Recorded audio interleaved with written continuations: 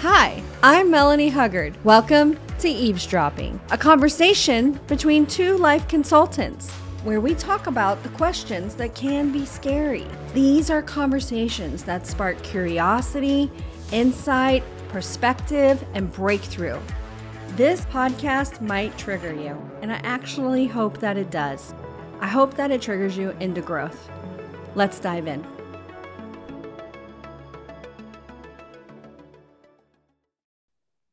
Hey, friend. I'm excited to be here because I have a very special guest who I've never had on the show before.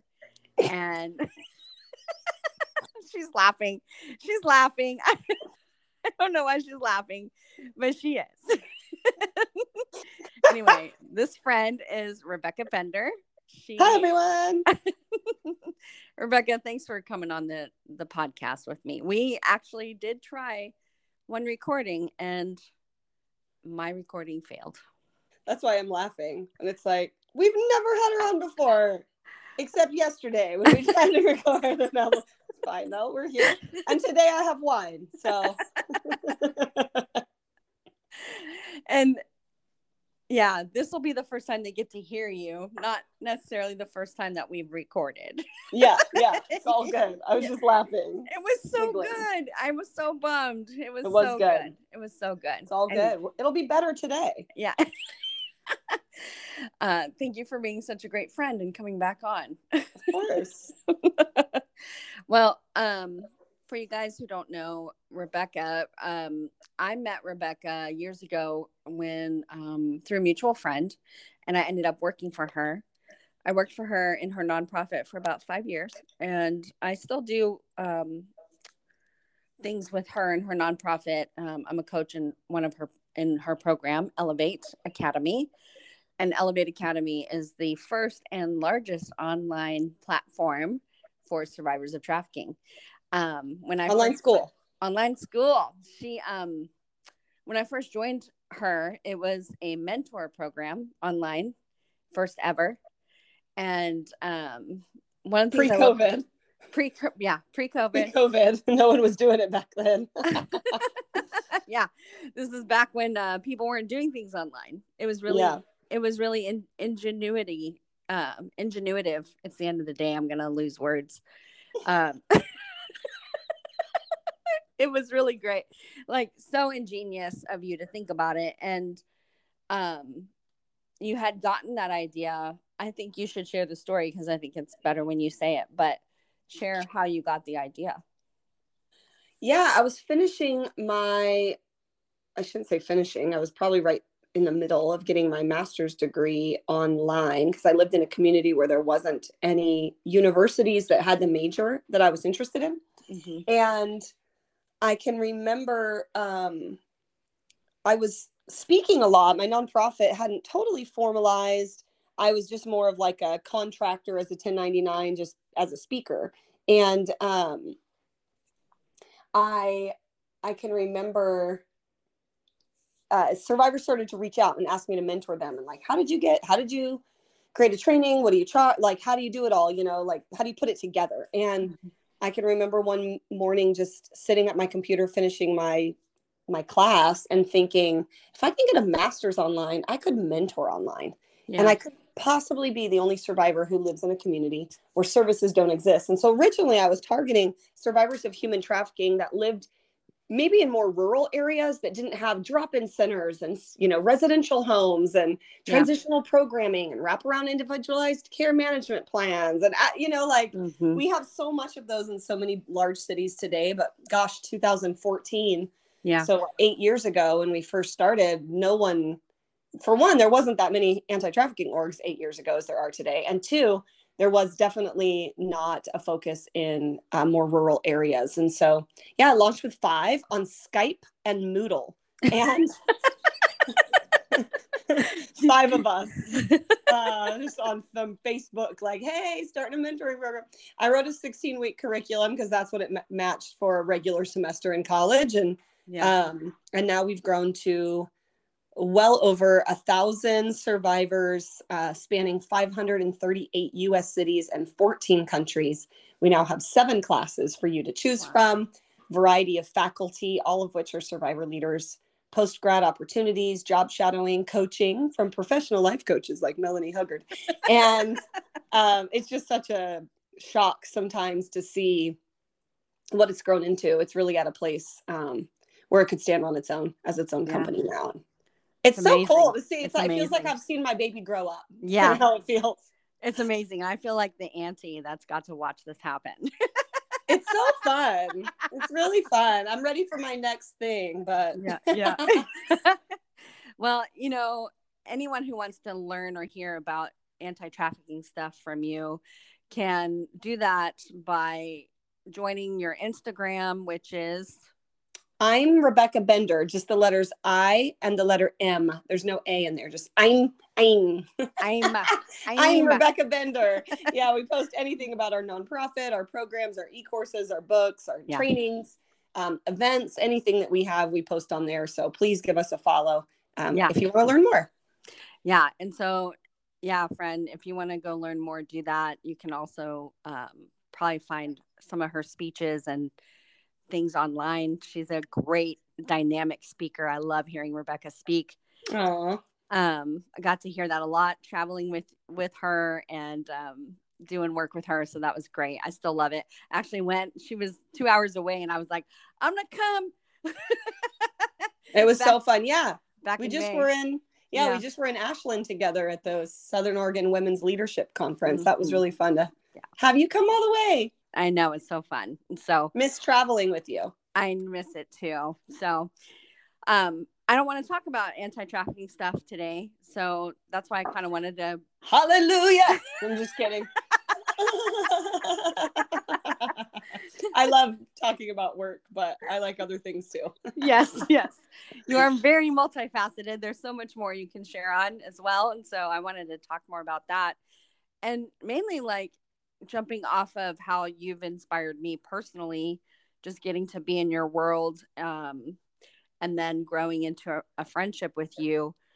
I remember back when I first started working with you, gosh, there's many things we could talk about. One is how I discovered that my mom was human trafficked. Yes. And maybe I want to do a whole separate podcast on that. You should. Yeah, let's do that. Let's do a separate podcast on that. And then the second thing was one of the times that you came to me and you said, Melanie, what makes your heart sing? And at that time, I was in such a survival place of life that I couldn't answer that. I was like, I don't know. There were things that I loved. There were things that I loved to do, but none of them hit the mark of what you were asking me. And so now I am doing what makes my heart sing. But I love it. Back then, it was a difficult question to answer. And primarily because I was in such survival mode. And so having to do the work to connect more to dreaming, connect more to having a vision outside of just my autopilot life, right? Like living on autopilot and just doing what happens instead of making an intentional plan for my life. Yeah. So that's something I watch you do all the time, is make intentional plans and do pivots and take risks. And you're really, really good at that. So thank you. Yeah, you are. So I'd love for you to talk about maybe the friend that's out there that doesn't know how to answer that question, or they're just now answering that question. Yeah. One of the things, it's so funny. I appreciate you saying those nice things about watching me do that. I think recently I was I think it was just yesterday morning, actually, I was in therapy with my therapist, and we talked about how people that are really good with a lot of change and a lot of taking risk are actually it's actually a sign of really intense trauma that still may not be resolved, because most people don't live in a space where you're constantly changing your job, changing position, changing projects. Yeah. It's the high adrenals, high anxiety that becomes familiar. And so change is what you live in because it's familiar. And I used to pride myself on that means we're innovative and we can pivot quickly. And keeps me at the front of the pack in terms of innovation and ideas. And the hard part is like, because the things that I would rush into, the change that I would rush into was successful. And so then neurologically, my brain would go, see, reward. Yep. Right. And it's just crazy how our brains work like that. But as you probably well remember, the number one complaint of my staff was that I would change too much and that people couldn't keep up, or we wouldn't wait to get metrics on a project prior to changing. We wouldn't take the pulse of any pilot. We'd just pivot again. And thankfully with a lot of trauma recovery in the last, I would say 2 years, I feel like I'm definitely still a serial entrepreneur, and I'm still really good.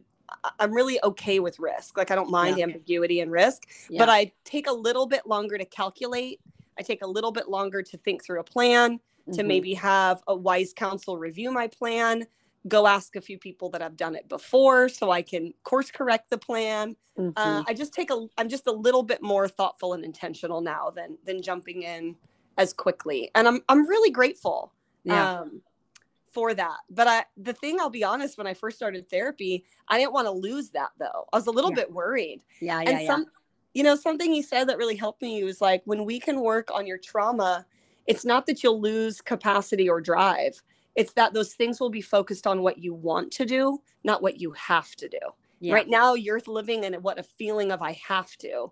And we want you to live in a feeling of I want to. And I thought that was a really good barometer for me. I don't know if that's helpful, but I actually had the same experience when I went to Ken, and I said, this was several years ago. I said, I am so aware of everything all the time. My brain is hyperactive, and I've done the work, and I have the tools that I know this is like, there's something in my brain that won't turn off. Like this isn't any longer something that I need to like adjust or get a new something or other, right? A new tool, a new this, a new that. There's something that needs addressed. It's like a switch is just stuck on because I feel at rest and at peace, but my brain is constantly looking for problems to solve. And I said, now that I've resolved problems in my own life, I'm looking at other people's lives. And I didn't have this primarily with my clients. I had it with like my loved ones, right? Where I felt the most danger if they were to suffer. And so I said, I gotta go see somebody about this. And I did. I went and did brain spotting. And within 4.5 months, 5 months, there was a boom, the switch got unstuck. I love that. But I was worried like you, like, oh my God, this is a superpower. What if I lose my superpower? Yeah, totally. And I didn't. And one of the things that he was teaching me too was to check in with like giving my energy a number, and then giving like my space and the world around me a number, and seeing if my energy was matching what was happening around me. And if not, then to check in with myself in terms of like, why do I feel at a 7 right now when the room's at a 3? What's happening personally? Is there something going on that I'm not recognizing? So I've just been trying to be thoughtful when I walk into spaces. And sometimes that means putting reminders on my phone. Sometimes that means putting a Post-it on my computer until it becomes habitual. But, you and I have been friends for so long now. It's like, there's been so many situations where my trauma has gotten the best of me in terms of my heightened emotional response to things. Yeah. And I wish that I had people around me more than I did, that could say like, hey, time out. Are you okay? Like you're having a really heightened emotional response right now. Your energy's at a 10 and the situation's like a 5. Are you okay? And sitting with me to process, like, actually, no, I'm not okay. I feel like I'm about to have a freaking panic attack, or I feel like I'm about to punch somebody in the mouth, and then being able to process what's going on, and letting that resolve. And that's been hard because you have to admit that your trauma response is still alive and well. And sometimes that damages relationships, whether it's professional or personal. Girl, everybody's trauma response is alive and well. Yeah, everyone's are. But, it's just interesting as you get, I don't know, older, or maybe you get more therapy, and you start to realize like, oh, I actually have an ability to kind of check in when I'm hitting that heightened, like, I'm about to snap. I'm about to snap on somebody right now. Yeah. Yeah. I can step away and go to the bathroom and like be like, why am I feeling at a 10? Yeah. You know, do whatever techniques you need. For me, I have to swallow. Like I feel this knot rise in my chest and throat to the point where it feels like this lump in my throat I can't get rid of. And I want to just let it out. And instead I swallow it down until it goes away. But that's literally something I learned in the last 2 weeks. So sorry for anyone prior to 2 weeks ago. And let's hope I can create some habitual habits there. But no guarantees. That's great. Well, back to the person who's learning to find out what makes her heart sing. Oh, what yeah. What would you say to her? No, you're great. This is great. I love that. You know, I think we all have something that really makes our hearts come alive. And I think those change with seasons. It's okay that something that makes your heart sing now is not the same thing as a few years ago. And it might not be the same thing you have, years to come. But trying to really figure out like what makes my heart sing and then creating a plan on how to monetize that is really what I think allows you to live in a place career-wise where you are creating an atmosphere that you really, truly love.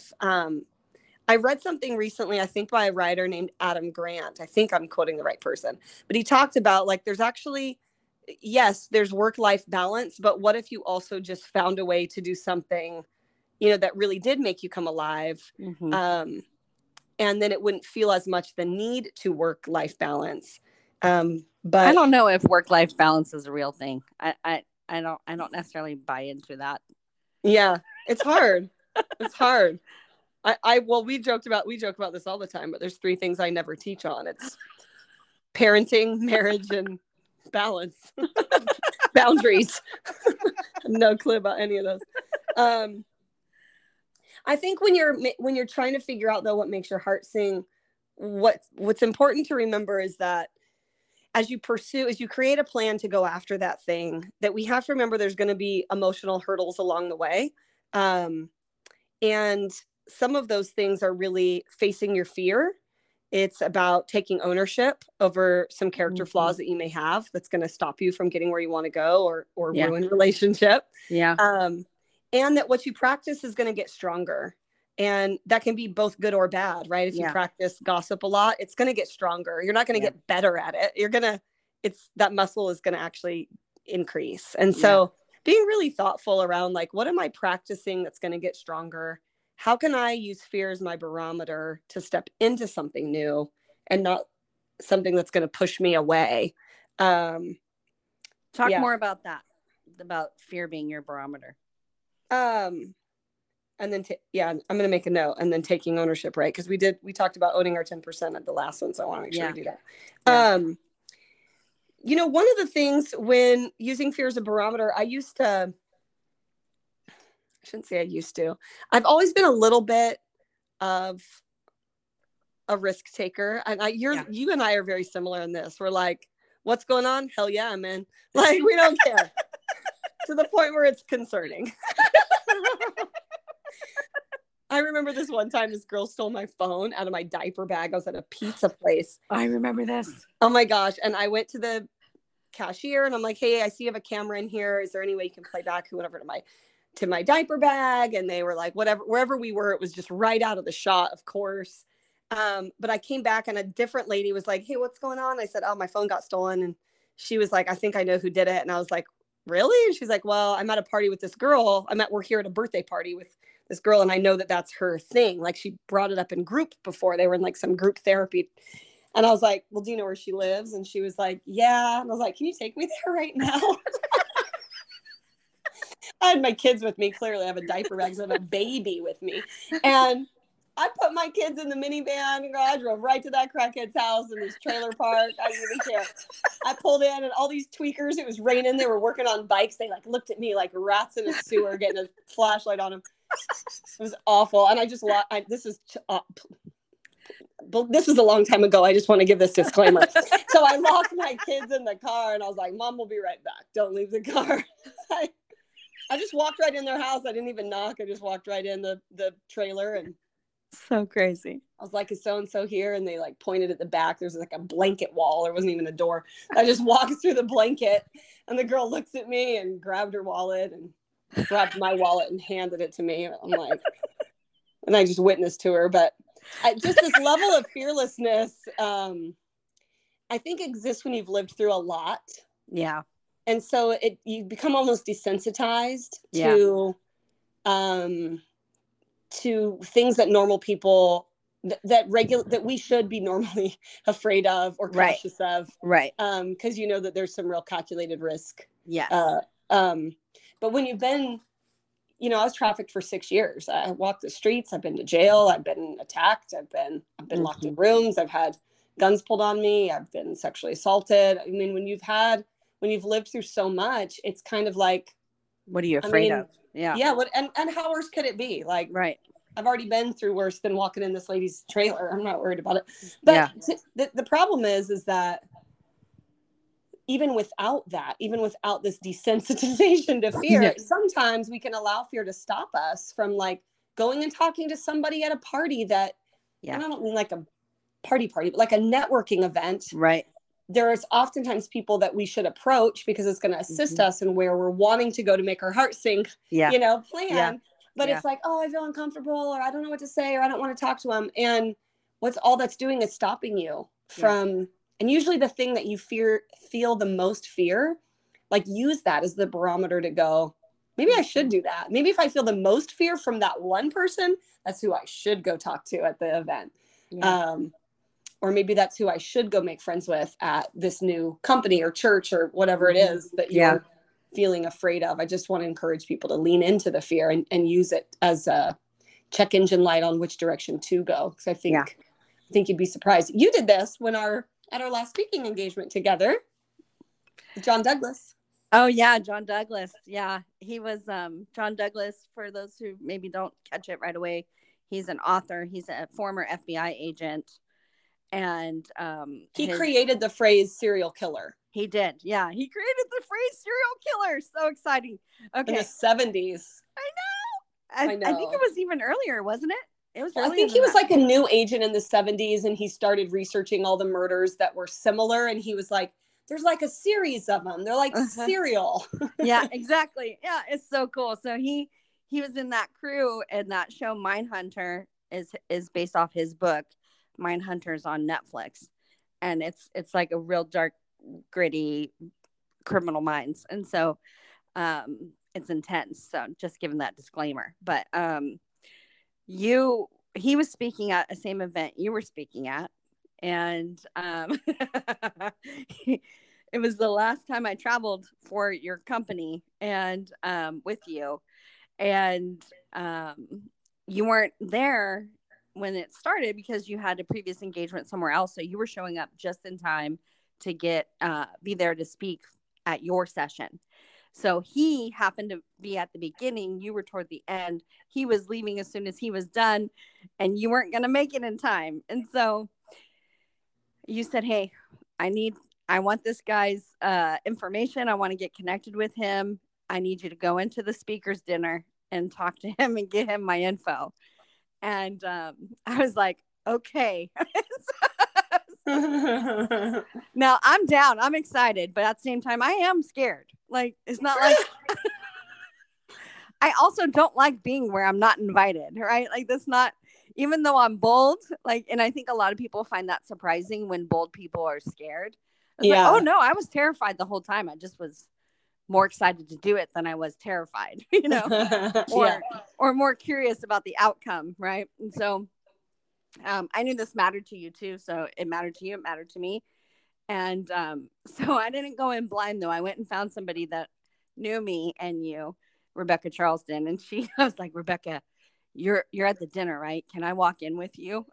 She was like, yeah. So I walk in and kind of scan the place and figure out like what's the best approach. I watch him engage with some people, kind of monitor like how are people approaching him and is he approachable, right? And so he was a kindly man, and so I just joined the group that are standing around talking with him like I belong there.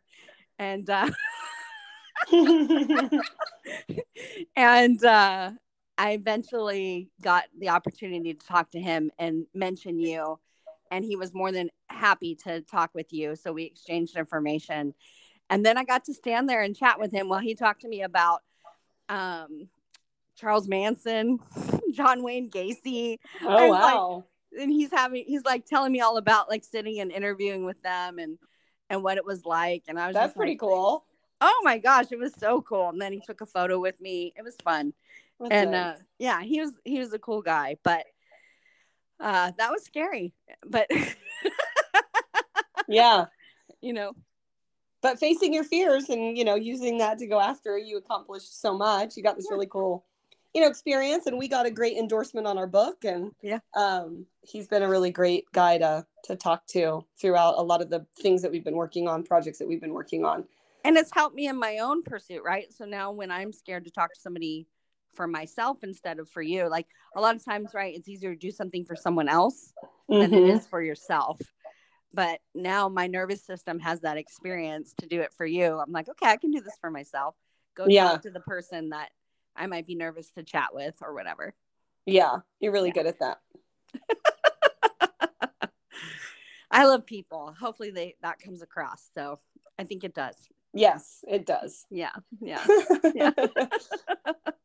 So I want you to talk about ownership, because you talked about that on the episode that didn't record. So yeah, that's funny. Yeah. Well, we just brought it up too just a minute ago about when you're going after something that makes your heart sing, all these barriers that get in the way, fear, taking responsibility, and what else was it? We said one other one, and now I'm drawing a blank. We just went over it, but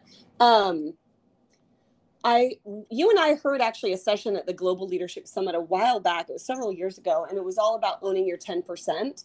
And it really stuck with me, because I tend to, I think I take ownership for things that I've done fairly well, but I can always grow in that. But I also at the time had people around me that, personally, not professionally, that just really never could take ownership over anything. And that's like so annoying when you're someone who's like always needing the last word. Nothing is their responsibility, completely deflect, point the blame on others. It's just one of the most toxic character habits ever. And so I loved this idea of like trying to step into a conversation with someone where even if you feel like you didn't do anything wrong, to just identify the one thing that maybe you could have done different, owning your 10%, the speaker called it. And it was really great to think of like, what's one thing I could have done different? Like, okay, maybe I could have communicated that a little bit more thoroughly, or maybe I could have checked in to ensure that I was communicating, like whatever it is that you can think of, but stepping into a conversation by owning your 10%, not only brings down the offense from the other person that you're trying to talk to, but it's really a great way to create some habitual patterns around taking responsibility, because a lot of times you'll see that it's not just one thing, and it's not just 10%. There's actually quite a bit that we can all figure out. And then once you own and identify it, that actually allows our minds to create space to make new habits, I think, of like, you know what, I don't want to do that again. And now I'm going to be more thoughtful of that next time. And but if you don't go on that discovery journey, you'll never figure that out. Yeah, it's true. That's the first time I ever heard it within like a leadership context. That tool, my therapist introduced me to like 12 years ago, when it came to owning like my part in something really terrible that happened to me. And they were like, can you just find your 1%? She didn't even say 10. She's like, can you find your 1%? And I could find, she's like, what can you own? Because none of us are completely guiltless. And in this scenario, it matched. Like I wasn't being raped, or, you know what I mean? I don't want to present something that's not like it's extremely abusive or something. And so I was able to find my 1%, and my 1% being able to go, oh, here's what I can grab onto, allowed me to focus more on that. And because I couldn't control their part, I can't, I can't do any of that. And so it's like that 1% that I can grab. How did I not handle that well? Oh, here's how I didn't handle that well. And it's super helpful in many, many ways. It's such a good tool. Yeah. That's interesting. I love that. What would something be that you could give an example of when something harmful has happened to you? How do you try to take 1% responsibility? Like, give me some examples. Well, I'll just give the real example I'm talking about. Okay. Back when I was in a church that was cultish, and it was a high control group, right? Mm-hmm. It wasn't a cult, but it was a high control group. It was a authoritarian type environment. And in the end, I got accused of all kinds of stuff that was not true. It was absolutely a lie. It was just the leadership, the man in charge, his way of trying to control it all, make me the villain so everyone would hate me. Mm-hmm. And that just, it was really hard for me to get past that kind of attack and assault from people who were supposed to love you and be on your team. And they've been my community for a very long time. And so the only, like, the way that I was able to let go, because literally, like, I kind of saw it where, like, the pastor had like a rope around his waist and he's walking off into the sunset, but I had the rope, like, I was loosely letting the rope just run over my hand, but I wasn't holding on. I was like, I'm not holding unforgiveness. I'm just like letting it hang out, you know? But I got to drop the rope when I said, here's my percentage. And I did not handle this part right or that part right. I didn't speak. I should have walked away at this part instead of fighting about it. Right. And so getting to own those parts, let me let go of all the other parts, because when we can label it and name it, then our brain can make sense of it and we can work on that part. I can't work on his part. I can only work on my part. And so I actually enjoy finding parts that I can own because I can work on that. I can't work on anybody else's part. And I think that's, for me personally, gets me stuck. That's where I get stuck in unforgiveness, where I can't get past it or let it go. So that's been, ever since then, that's been my tool. It's like, okay, I can't control their part, or if they're going to make it right or anything. What's my part? I live as an honorable person. I need to be able to lay my head down at night. Here's what I can own. Here's what I can change. Doesn't mean that I'm going to that person and doing that resolve with them necessarily, because I never did. I never went back and said, here's where I handled it wrong. No, it was a toxic environment, a toxic situation. I needed to get away from that. Yeah. But within myself, I was able to do the work I wanted to do to become a better person. Yeah. Steve Furtick said, you don't have to burn a bridge, but you can always check the weight limit.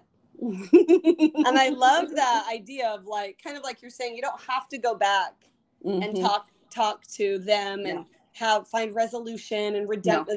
You don't have to do that, especially places that are abusive. Yeah. But you absolutely can be like, stop, you carry too much baggage for me, and your weight will not cross over this bridge. Bye. Back where you came from. I love that.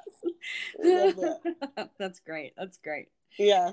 I wanted to ask you that question.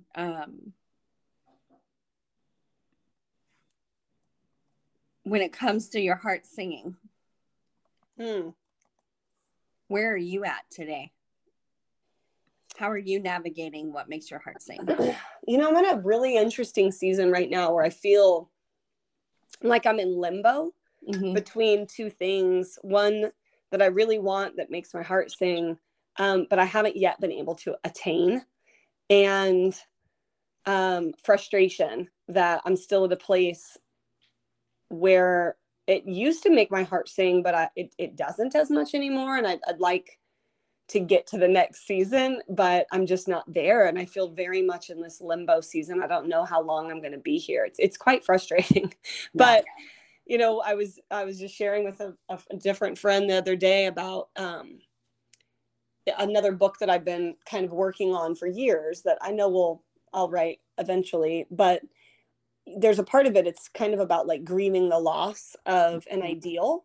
Yeah. And I think, I think of so many people that have had dreams that didn't turn out the way they expected, even when trying hard, even when going after the thing that makes your heart sing, even when planning and pivoting and taking responsibility and facing the fear and like all the things that you can do, all the things right. And it still doesn't always turn out. I mean, look at every athlete who worked their whole lives to go pro. I mean, private coaching sessions and camps and D1, multi-sport, high school to collegiate level, like, so many things. I anyone who's listening, I have a daughter that's a Division I athlete, first team All-American athlete. And so I see the work that goes into athletes' lives, right? The sacrifice they make, the self-discipline, the determination. And so I think of all of the young athletes who get signed pro and then get injured or cut their first season. And how so much of their identity is wrapped up in their athleticism, that their identity is completely shaken of like, what do I do now? And I think of women, I know women that have miscarried or given birth to a stillborn baby, or whose child ended up with a disability that the family was not expecting. And that just changed the way their family was going to have to operate, whether that baby was blind or other variety of factors that have happened. Right. And it's just this moment where, for me, where I'm in this limbo season where I'm processing and journaling this limbo of feeling like, what do you do when your dream takes a very radical, very different radical shift than you thought? And how do you grieve the loss of your ideals of what you thought things were going to be like, while still holding on to like hope and joy and not letting like bitterness and resent. It's not easy to like hold all of that in one space and allow yourself time.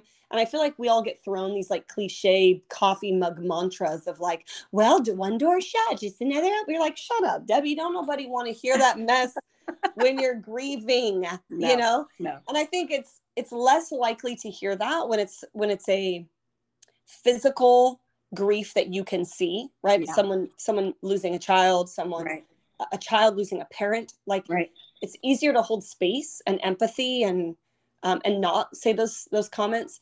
But when it's something that wasn't yet there and you're just hoping for, I feel like we just throw things at each other, this rhetoric that doesn't allow space for like a season of grief to go, okay, this is going to look really different than I thought and that I've been working for and planning and preparing. And now everything has changed and I feel back to the drawing board, and it's discouraging. And yet I just have to put one foot in front of the other, and some days take one day at a time, and not try to plan in this season, but to go, what do I have on my calendar today? And this is all I'm going to focus on for today. Because it's just hard. Like grieving is hard regardless of what it is that you lost. Obviously some things a lot harder than others for sure, but and grieving gets difficult. It's hard. If you have a strong inner critic, you're not going to grieve as easily as somebody who doesn't, because your inner critic is going to bully you out of grieving. You should not be struggling like that. Get over it. Why is this so hard still? You should be done with this by now. Like all the things that we can tell ourselves because of our inner bully. And Pete Walker says that the doorway to emotional health is grieving. And that's interesting. Yeah. I find too, like for myself, I mean, I have some inner critic, of course, but what I more find than anything is to compartmentalize and disassociate. Like, okay, well, next thing, back to the drawing board. Eternal optimist, eternal builder, eternal, everything happens for a reason. Here we go. Let's figure out the next plan. Instead of like, why don't you just stop for a minute and let your heart like actually feel disappointment? It's okay to like be upset and cry and take a minute. And then, dust yourself off, get up, get back in the ring. But I feel like I never allow that. It's just like, nope, get in the ring, get in the ring, get in the ring. And it's a distraction mechanism that I use as escapism, so to speak, to just not have to face some of the feelings that I'm having, because they're hard, and you don't want to complain about, like, I'm very grateful for everything I'm really, really grateful. My life should be very different than it is today. And I'm very grateful. Yeah. But there's things that I really worked hard for that are falling apart. Mm-hmm. That's just hard to be like, all right, well, that was a lot of years of building for nothing. And it's hard. It's hard to just sit in that space of grief. And especially when you want to jump in and fix it and jump to the next thing, and that nothing is happening. Yeah. So it's like, no, I don't want to stay in this limbo. How much longer till I can build? Distract me quickly. Oh, but I'm glad I'm in therapy, because then it helps me. It's good. It's so good. Yes, I think everyone should be in therapy. Yeah, it's just so expensive. We got to figure out ways to make therapy more affordable for the average person. I know. Well, Rebecca, as we wrap this up, I want to end with this question. Is there a topic or a question that you don't get to speak on that much that you'd like to maybe give some final thoughts on? That's a really good question. I mean, obviously I share a lot about my story of overcoming human trafficking and, tips for professionals that want to identify and respond, that they want to investigate and prosecute, or the average, normal person that's not a law enforcement officer or a medical professional that wants to keep their kids safe and they want to know what to look for. And so I love talking about those things. Those are great. I'm glad to make a difference. I think I don't get to talk about this, pursuing purpose, pursuing what makes your heart sing, and what some of those emotional hurdles are that stop us from getting there in anything you want to build. For me, I built a nonprofit. That I think is doing exceptional work because we have a great team, and I'm really grateful for those opportunities. I think one of the things I think we don't talk about enough, and we don't allow space for, is for people to grow.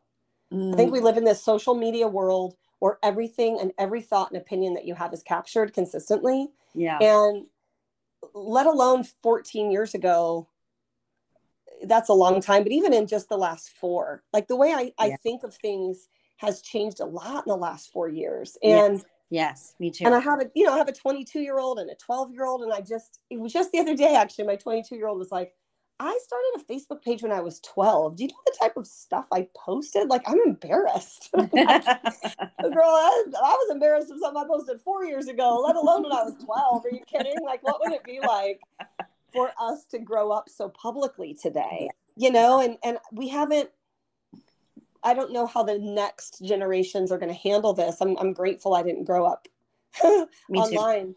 But even still, I'm growing up now, and there's things that I think differently about now. And I just don't think we give enough space to let people grow and go, well, let's see how they do. Yeah, let's see how they respond this time, or let's see how we just don't. We have a lot of judgment really quickly about people, instead of like, oh, they're in a season, they'll get through that. Or maybe they will get through it, and it won't be the same opinion as yours. And that's okay. Yeah. We see that so much in our political world, and it's just, it's hard because I find it so polarizing, instead of like, it's okay for everyone. It's okay to think different. It's okay to let people figure out where they stand on issues. It's okay to change how you feel about something years later. It's okay to collect and gather research and then reconsider how you see something. I know I already brought up Adam Grant, but he wrote a really great book called Think Again. And it was really about approaching everything like a scientist, where you don't actually have a conclusion, and that you're gathering lots of different perspectives before you form one. But that's just not how most of us are. And so we're posting on social media all these varying, perspectives. And then years later, you may or may not agree with those. And so I think that's something to just, I think it's interesting. I find fascinating to talk about, is like, how are we giving room for people to grow? Shoot, man. I am not the same person I was 10 years ago, 20 years ago, 30 years ago. And I do not think the same way. I do not feel the same way. And I do agree that we need to give more room for people to grow and change. And that, if someone failed 15 years ago, that we're not calling them out on it now as if they've never changed. Right. But there's a a curiosity and a questioning to figure out, have they changed? Yeah.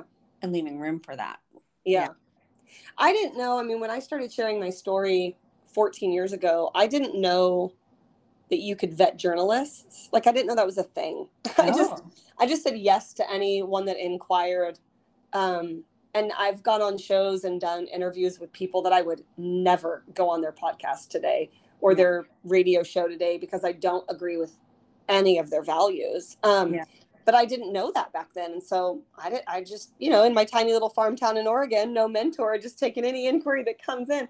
I didn't know, like, why don't you look into who they are and I just didn't know. I just knew and green and excited to try to get my message of trafficking out and said yes to any opportunity. And I wish I would have been I wish someone would have. That's partly why we started Elevate, to kind of be the mentors that we never had. Yeah. To be able to pull people aside and say, hey, you can vet these people and you can see what other work they do and where they stand on issues and make sure it's something you want to align with. And man, I wish I would have had someone teach me that, because there are some things I'm like, oh my gosh, I cannot believe everyone on that person's show. So embarrassed. Oh, well, what can you do? That's the thing about growing up online. Yep. Hopefully our kids are learning that stuff sooner than we are. We have got to teach our kids these very, very things, It's crazy. Yeah, it is. All right. Well, Rebecca, thank you for coming on again a second time to record. Yes. I hope we got as much. It was fun. It was great. I really love this. And so I hope I do want to have you come back on and maybe we can talk about how I discovered my mom was human trafficked. Yes. I would love that. Such an incredible story. It really is. And you were a huge pivotal part of that. And so, yeah. I'm honored. Yeah. Very honored. Called me out on my shit. Well, we'll definitely do episode 2. Yes, episode 2. All right. Thanks for having me. Yeah. Thanks, everyone. Bye.